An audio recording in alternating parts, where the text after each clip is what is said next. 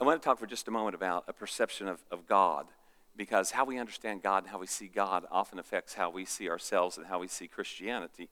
I want you just to think about this. Do you see God as a being that is so profoundly and profusely joyful that he just is in this constant state of joy? He's in a constant state of peace. He's in a constant state. In fact, part of his essence is he is love. He's in this constant state of love and hope and expectation. The God that we serve. I wonder if you think of him like that, because a lot of people don't. Even a lot of Christians don't. We've been, I don't know if it's us preachers that taught poorly or what, but we'll see God as this aged, gray-haired man with a gray beard that is kind of grumpy and ill-tempered, and about the only time he gets a little glee is when he's releasing a flurry of judgment and punishment and anger, and then we picture, oh, okay, God got a little happy there because he's pouring out some wrath. A lot of people, even Christians, see God that way, and I want us to change the way we see God by how the Word reveals God. See, if you really want to know somebody, and see, God's better at this than we are. I would say if you really want to know somebody, ask them and talk to them. However, you know this, all of us want to present ourselves in our best light. God's not like that. God is not timid in his personality. He's not worried about, God doesn't wake up this morning and say, I wonder if I'm pleasing Tracy. I wonder if I'm meeting a standard with him. He don't have any of that. He can tell you exactly how he is, and he reveals it in Scripture. That's one of the things I so believe in Christianity is, I am telling you, if I was going to invent a religion, I would not have the scoundrels that are filled up in my faith world. When you read the Old Testament, you go, I think I would have changed David. I would have got rid of the David Bathsheba story. You know what I mean? I would have got rid of Gideon's absolute unbelief. I would have got rid of all kinds of things. I would have got rid of lots of stuff. I was creating a religion. God just says, this is the way it is. This is who I am. This is the world. This is the people who follow me. This is it. It's just he lays it out there. And then also you can get to know somebody by hanging out with those who know that person really well. And so when we go through Scripture, we have God revealing himself, and we also have people who love God and know him deeply revealing who he is. So when we look at that, I think of this, I think it's Psalm 16. I think we have a slide for that in Psalm 16. Psalm 16, this is David. David is writing, King David, you might remember him, David and Goliath fame. King David is writing, he says, you make known to me the path of life. Now, it's not my topic today, but I want to at least lock this down a little bit. God does not want you groping through life trying to figure out which way's up. That's not God's desire for you. He wants you to know the path. He wants you to know the way. And King David says that. He says, you have made known to me the path of life. The psalmist also says things like this. He says, when you're wondering which way to go, this is kind of my paraphrase, you're wondering, should I turn right or should I turn left? You'll hear a voice behind you saying, here is the way, walk in it. There's another psalm that says this. This the Lord speaks, said, I will instruct you and teach you in the way that you should go. I will guide you with my eye. But the next verse says this. Don't be like the horse or the mule. Don't you like a verse that starts out like that? Don't be like the horse or the mule that has to be bitted and bridled and pulled and tugged to make it obey. But we should just have the submissive heart, say, God knows the way. God knows how to do life. He's guiding me with his eye. Let's have a submissive heart to obeying him. And remember Jesus? Jesus said, I am does anybody remember? I am the way. And so God doesn't want you to grope through life trying to figure out how to do life. So here the psalmist says, you've made known to me the path of life. And then he says this. He said, you will fill me with what? You will fill me with joy in your presence. Now, if God was just an ill-tempered, crotchety old crank, then let me ask you this. Would you find joy in his presence? No. Some of you sadly had parents or authority figures over you that were not well adjusted. They were broken. They were hurting. And you found out in their presence was not the fullness of joy. In their presence, you had to walk on eggshells. In their presence, what made them laugh yesterday might get you a beating today. You were always ill at ease around them, and there was nothing but anxiety and angst and fear and worry. Well, not so with God. In his presence, there's joy. In his presence, there's the fullness of joy. And at his right hand, this is how the King James says, at the right hand, there are pleasures forevermore. So eternal pleasures in God. I want us to catch a picture of God and understand how he is. He's full of joy. Being in his presence is pleasureful. He wants to show you the path of life. He wants you to know how to do life. So we're going to talk today about how to have happiness and how to have a blessed life. So how to be happy, how to be blessed. That's our topic today. Now, when I talk on happiness, I usually always refer you to this article. I love this article. It's a real quick read. It is done by a guy named Dennis Prager, if you like to read. It's just 2 or 3 pages. Dennis Prager, he writes this article so good. He wrote it several years ago, so good. It is called Happiness is a Moral Obligation. Now, it's an interesting thing because we often in the Christian world say, oh, who cares about happiness? You know, what we need is joy. We do need joy, but happiness is closely connected to that. So Happiness is a Moral Obligation by Dennis Prager, if you like to read things. I know it's a 2 or 3 page article and well worth the read. And so how to be happy and how to be blessed. Well, when we start looking at the scriptures, we find that Jesus is teaching in Mark chapter 5. He's teaching this thing called the Beatitudes. We call it the Beatitudes. The Bible never used the word Beatitudes, but scholars said we're going to label this the Beatitudes, which are teachings that bring about supreme and ultimate joy, supreme and ultimate happiness. And so Jesus is teaching these things, and they're called the Beatitudes. And he starts them out with blessed. And if you've ever read Matthew 5, it says, blessed are the pure in heart, blessed are the poor in spirit, blessed are those who seek after righteousness, blessed are the meek, blessed are, there's all these blessed. Well, the King James, or the Amplified Bible is a cool translation. By the way, there's lots of translations of the Bible, and I want to make this clear because this is confusing a lot to new believers or people seeking truth. They think there's lots of different Bibles. There's not lots of different Bibles. There's Bibles that have different translations, meaning the translators chose different words to give the truth of that verse. You know, you may say, for God so loved the world that he gave. Another one may say, God loved the world so much that he gave. It'll basically say the same thing, but different ways of saying it. The Amplified Bible says there's certain words in the Bible that are so big it can't be contained with just a word. And so they'll take and amplify different words. So if you went to, I got this one, all the blessed, they end up amplifying, but in Matthew 5:8, it says bless. It starts out the verse with bless, and then it stops right there and amplifies the word. Here it is. It's a big word. It means happy. So happy is a good translation. In fact, the guy who created the Living Bible, if you ever read the Living Bible, is a paraphrase created, I think, in the 60s or 70s. It starts all these out with happy are those, because happy is a good translation for that. Happy. Look at the next one. It's kind of cool. Enviably fortunate. Enviably fortunate. I had a guy, I was in the computer business for years, and sometimes I would carry a new product line, and I would call up the people and say, hey, I want to carry this product line. They'd say, that's great. You know, just spend $10,000 with us getting one of all of it. And then my other buddy, he would want to carry a new product line. They'd say, here's what we're going to do. We're going to give you everything. We're going to fly you all over the United States to train you and to make contacts for you. And I said, hey, I got to tap into that favor of God there, because he was enviably fortunate, spiritually prosperous, possessing the happiness produced by the experience of God's favor. This is what that word blessed means. It's a big word. It's like trying to find the word shalom. It's a big word. And especially conditioned by the revelation, the knowledge, the insight of his grace, regardless of their outward circumstances. In other words, it's not just about the outward circumstances. This is something that bubbles up from the inside of you. So I want you to look at those things, and I want to ask this question. One, is this your Christian experience? And if it's not, would you like this to be your Christian experience? Now, I hope the answer is yes to that. I can't think of anybody go, that sounds awful to me, to be happy and fortunate and favored and prosperous and blessed in the Lord.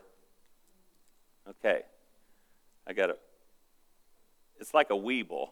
You ever remember the Weebles? This drink, it wobbles, but I think it will fall down too. So I want us to see this image of God and get it burned into our hearts and minds as we look at this.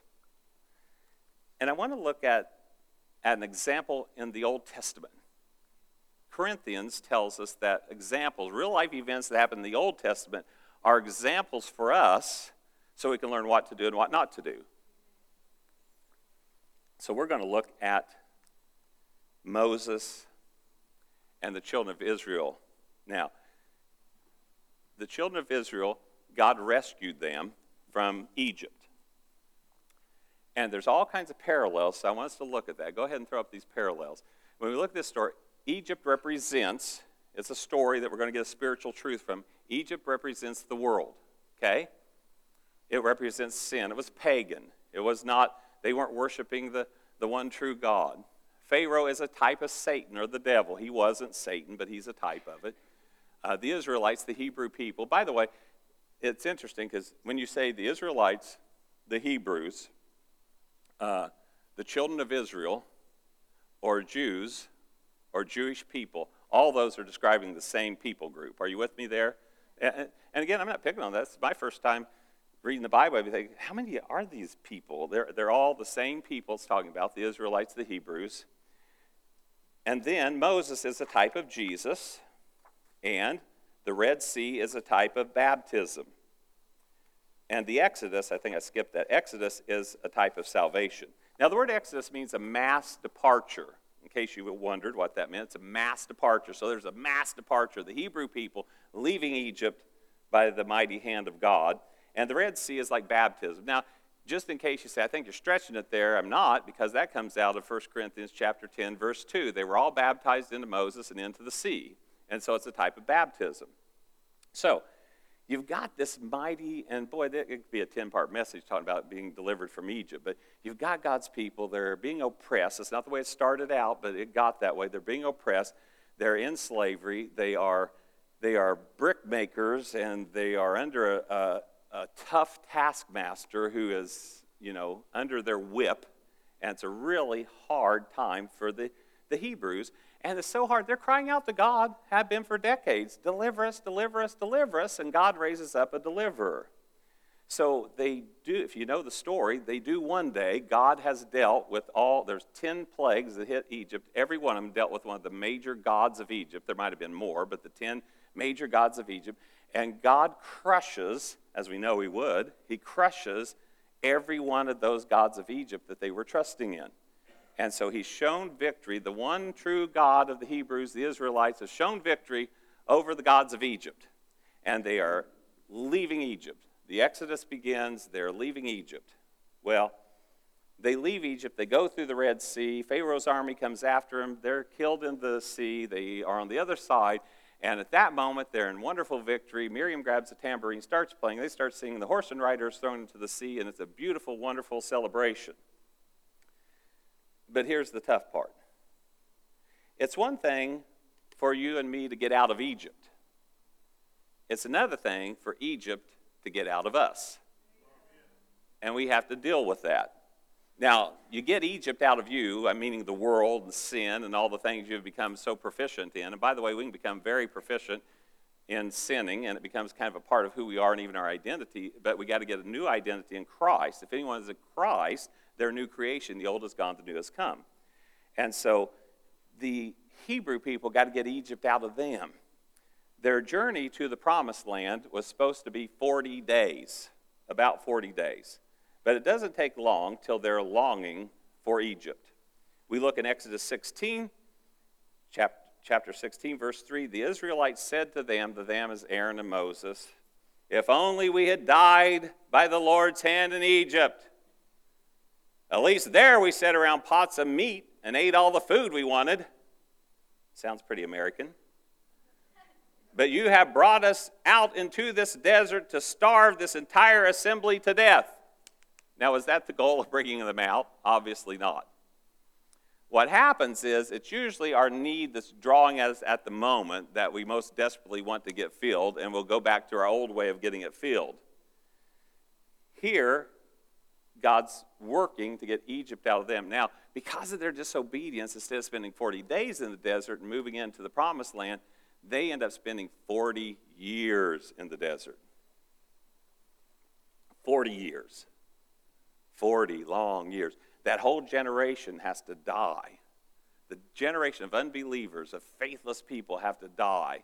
So Egypt is out of the Hebrew people, and God's raising up a new generation of people who will go after him.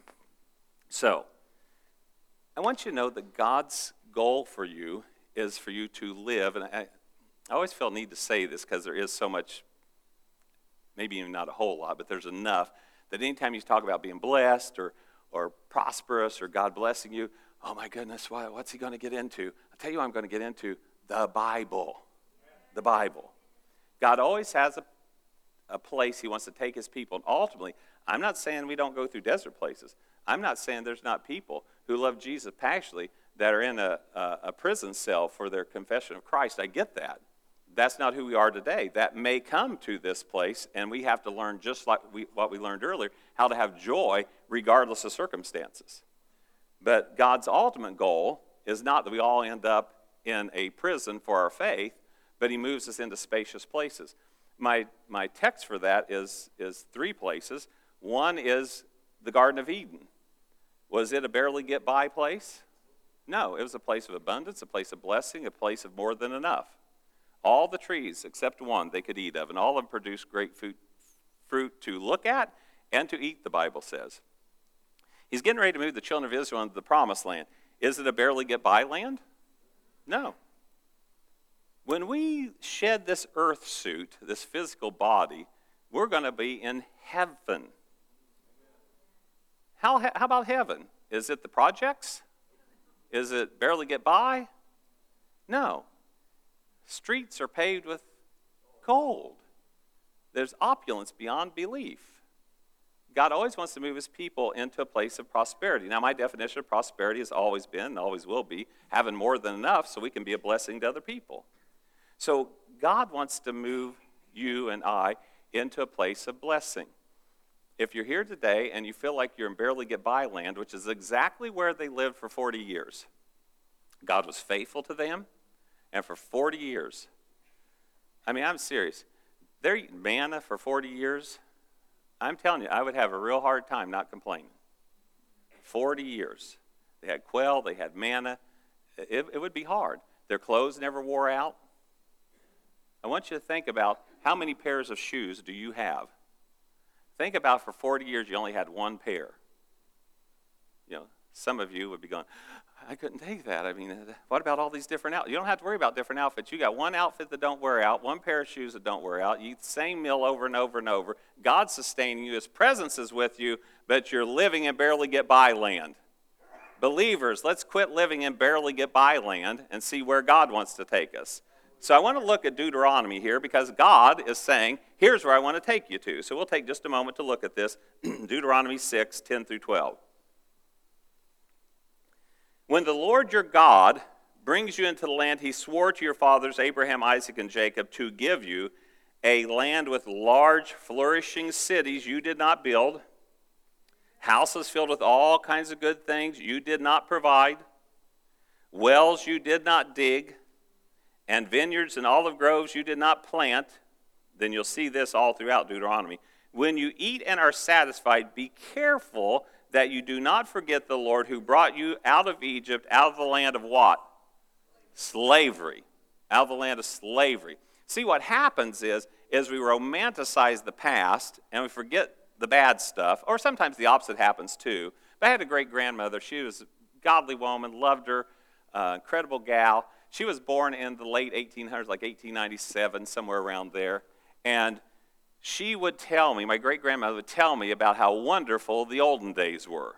And she would talk about the farm, and she would talk about this, and she would talk about her family, and she would talk about her faith, and she would talk about all those things. Now, her daughter, my grandmother, one day told me, after hearing her tell me again how wonderful the olden days were, my grandmother looked at me and said, let me tell you something, Tracy. The only good thing about the good old days is that they're gone. And I thought, okay. Because we tend to romanticize it. Now, let me tell you some things about living in the late 1800s, early 1900s. There was no running water. There were no bathrooms inside your home. There was no heat to kick on in the morning on a cold day. There was no air conditioning to kick on. There was no transportation and cars and stuff like that. It was a hard life. Now, I'm happy that she remembered all the wonderful things, but that's what's happening with the Israelites. They're forgetting we were under the lash of Pharaoh. We begged for deliverance forever. Right now we're hungry, so now we want to complain about we don't have food. Back in Egypt we had food, but here we don't have food. I had a couple sitting in my office one day, and they were telling me about it. Man, I think it was easier before we were Christians. And I said, you had to be kidding me, because I'd heard their story. And so I started rehearsing their past. And I said, so you think because you're in a hard spot right now as a believer that it's worse than that? And after I rehearsed their stories for them, they said, no, it's not worse than that. So you got to be careful, or the devil will have you romanticize the world and the past and not see all the blessing you have in God. So let's look at another set of verses about the promised land. Deuteronomy 8, for the Lord your God does bring you into a good land, a land with brooks, streams, deep springs gushing out of the valley and hills, a land with wheat and barley, vines and fig trees, pomegranates, olive oils, and honey.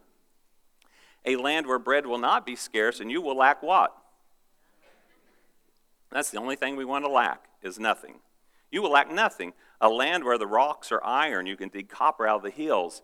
When you have eaten and are satisfied, praise the Lord your God for the good land he has given you. Be careful that you don't forget the Lord your God.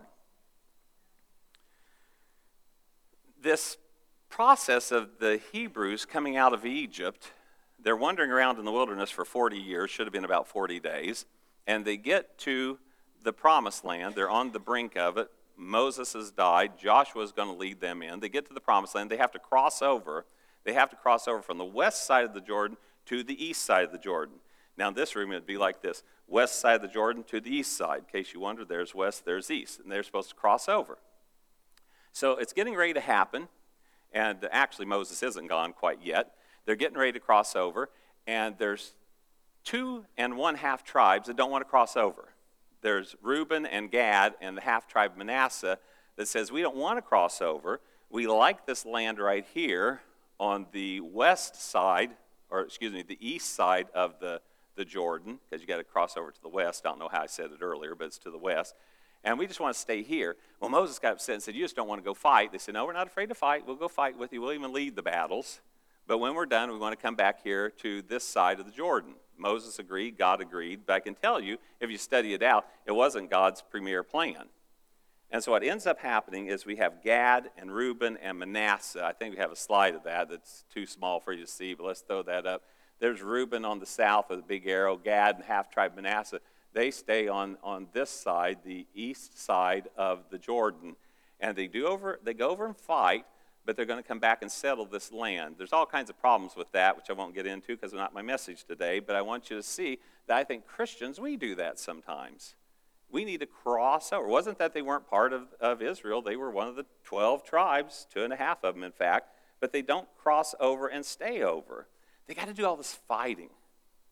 They got to win all these battles, but they don't get to enjoy the land that flows with milk and honey. I want you and I to enjoy that land. Now, it's a spiritual thing that will show up in the natural, but we should have more than enough. We should not be living and barely get by land. I've often said this, and it's really a poor way of saying it, so I'll develop it a little bit. I've said, there's a lot of people that are just saved enough to be miserable. They're just, well, you don't get kind of halfway saved, I'm not saying that, but they've given their lives to Christ, but they don't want to cross over. They don't really want to go. They say, I'm comfortable with where I am right here. This is the world I know, the system I know, but they don't like it either, and they need to break free. And as believers, I want to encourage us, let's cross over. Let's move over from that east side to the west side of the Jordan. They get attached to Egypt or the world. They get attached to their sin, their way of doing life. And sometimes, even if they're not overly attached, it's all they know. And it seems hard to break that. Sometimes it is. We need the Lord's help. Because I figured this out. Any progress I've made in any area of my life spiritually was all because of Him. It was all because of Him.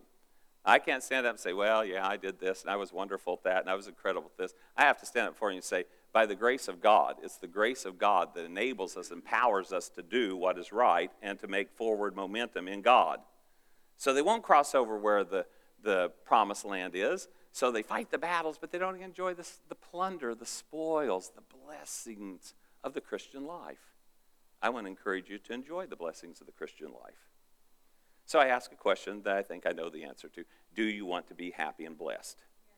Do you want to be happy, enviably fortunate, spiritually prosperous, possessing the happiness produced by experiencing God's favor? And I know our answer is yes, of course we do. Well, then there's something we should do, and I always want to make this plain. We're not going to do anything to earn our salvation. Do you have that? There's nothing that I do that earns my salvation. There's nothing I do that keeps God happy for another day so he doesn't reject me. Are you with me? I think a lot of people live in that fear. Oh, I don't know if I did everything right today. Let me just let you rest assured that you did not do everything right today. You already haven't done everything right, and we're barely getting started in the day. So, well, what am I going to do then? You're going to trust in the mercy and the grace of Jesus. You're not making an excuse to not do right. You're just saying, I get it. Apart from him, I can do nothing, but in him, I can do all things. And, of course, our forward momentum is always to please God in everything we do. So, we need to cross over. What happens is that the more you experience God, the more you'll let go of Egypt. The more you experience God, the more he will outshine the world. The more you just yield yourself to God, the more joy, the more happiness, the more blessing that you will walk in. Also, not only is it good for you, please hear me, not only is it good for you, it's good for others who are watching you. There ain't nobody watching me. Oh, yeah, there is. Yeah, there is. They want to know how you're going to act, how you're going to respond, how you're going to live. And they are not drawn to your duplicitous lifestyle. They're not drawn to your double standards. They're not drawn to sometimes this, sometimes that. And, in fact, neither are you. You're not drawn to that because, as I said, you're often miserable because you know too much, you believe it's true, but you just catch these little flints, these little glimmers of the pleasure of sin, but you can't enjoy it because you know the goodness of God. And so what ends up happening is you end up having these pleasureful moments of sin, but what ends up happening? You end up in shame and guilt and remorse and regret. All those things, God doesn't want you to live in that, and you don't want to live in that. And so I'm going to tell you, just keep crossing over. Keep moving towards the promised land. Keep stepping in. Keep experiencing all the goodness of God. You don't like it either. You say, well, I just don't know which way to go. Well, don't forget, the psalmist said, and Jesus too, I've made known to you the path of life. You know which way to go. And if you don't, somebody here will share it with you. Here's the way you go. This is God wants to show you the way.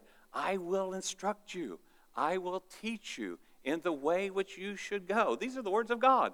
I will instruct you. I will teach you in the way which you should go. I will guide you with mine eye. But don't be like the mule. Now, let me say this. I'm talking to me as well as every person in here. You know, somebody says, well, if I had achieved your spiritual growth, well, you will never feel, if you have any understanding of where you've grown, you will never feel like a spiritual giant to God. In your own eyes, you will know this.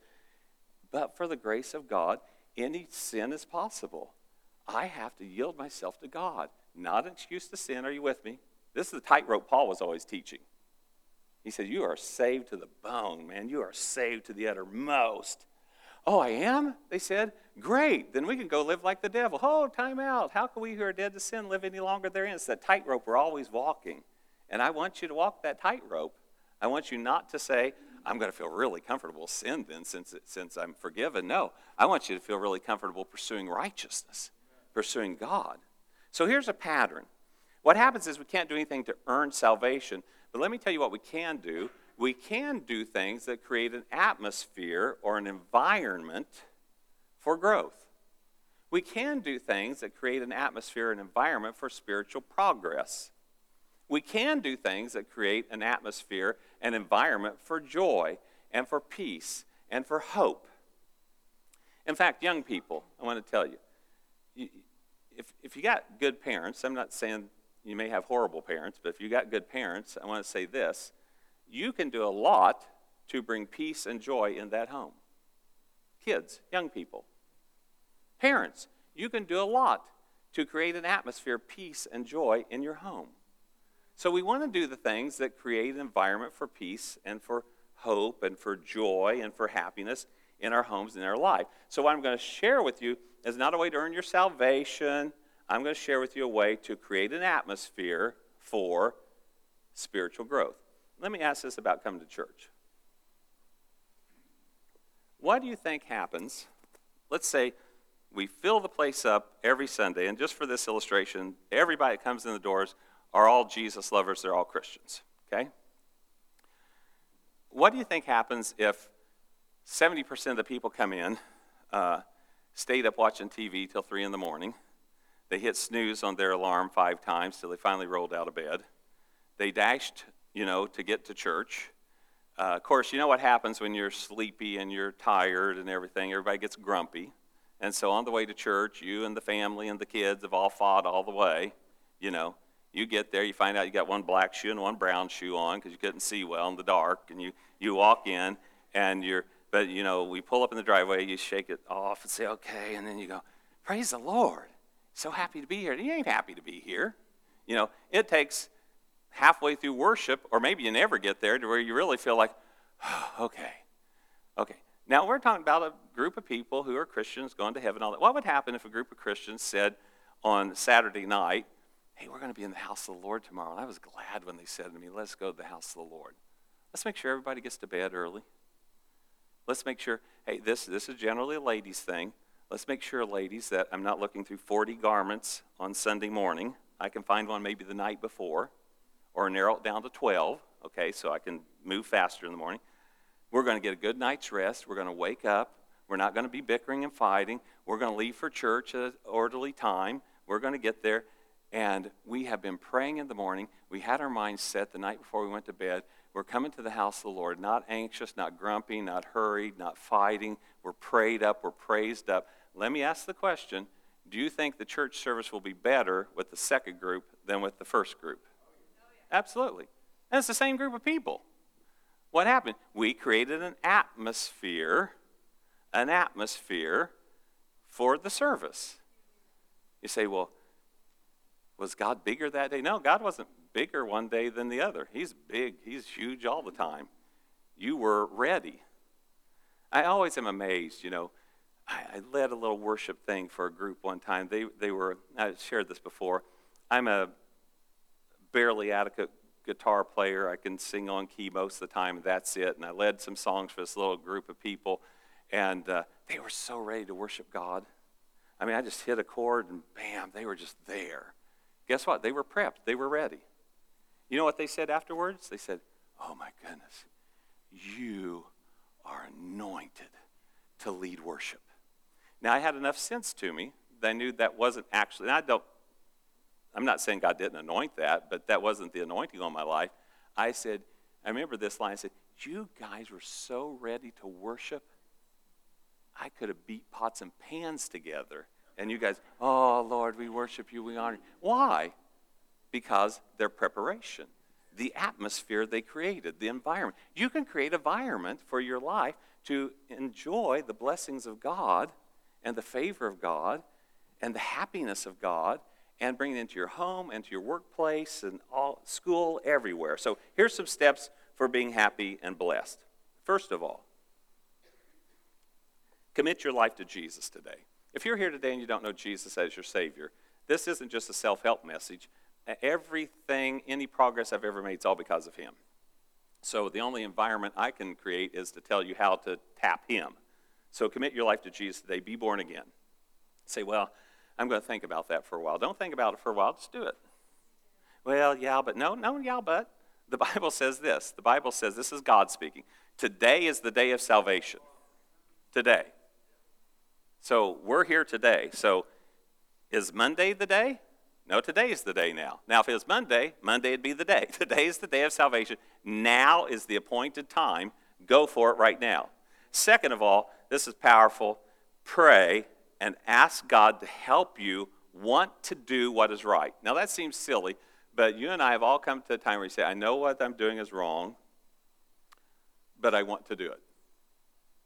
Is there anybody who would dare admit that? As a Christian who loves Jesus, there's been things in your life where you say, I know this is wrong, but I want to do it. Yeah, everybody here but me has gone through that at some point or another. Me, you, all of us have said, I know that's wrong, but I want to do it. So the prayer, what do we do with our prayer? We start out with this prayer. Lord God, help me to want to do what is right. And then once I want to do what's right, because have you ever done this? You wanted to do what was right, but you didn't do it. You failed. You were weak. You didn't come through. Okay, me, you, all of us have done that too. So what's the answer? Pray and ask God. Ask God to help you want to do what's right and to give you the power to do what's right. And I've got a good Bible verse for you, Philippians 2:13. For God is working in you, giving you the desire and the power to do what pleases him. That's a good verse to remember and to pray. Lord, you're working in me, helping me to desire to do what's right, what pleases you, and you're giving me the power to do what pleases you. Okay. Third thing, do what you know is right today. I share an example of where somebody told me a situation was in their life after church. They were a pretty new believer. They hadn't been here long. They told me the situation. They said, what's the scripture say about it? And it says, the scripture says that what you're doing is wrong and that you shouldn't be doing it and you should be doing this. And I didn't beat them up. They didn't feel beat up. I just asked me a question. I told them the truth. A few weeks later, I talked to them. I said, what's going on with that situation? They said, I went and corrected it that day. That day. I went, oh my gosh. I wasn't used to people actually taking my advice on something. They did it that day. And the advice they had was scriptural. And they did it. And God blessed them for that. So you do what's right today. They say, yeah, but Tracy, I got a $600 credit card bill. I know I can take $100 a week from the coffers at work. They'll never miss it. They'll never know it. So I'm going to do what's right starting 7 weeks from now. No, you want to start today. That's wrong. Start today. And the fourth thing sounds more mysterious, but we'll make it simple. Begin practicing the presence of God as a lifestyle. Begin practicing the presence of God as a lifestyle. Let me define that. Women, you're generally better at this than men are. Men tend to compartmentalize life. Okay, we've got this compartment, this compartment, this compartment, this compartment. Okay, so, but heads up, men, your wives, everything's a cauldron of soup. Okay, everything you do, it's an ingredient that goes in there and gets stirred around. Okay, so that's fine if you use it to your advantage. You put good things in the cauldron. Okay? You got up in the morning and you looked at your spouse, you said, wow, it looks like you're putting on some weight. Oh, well, that got poured into the cauldron, okay? Stirred around in there.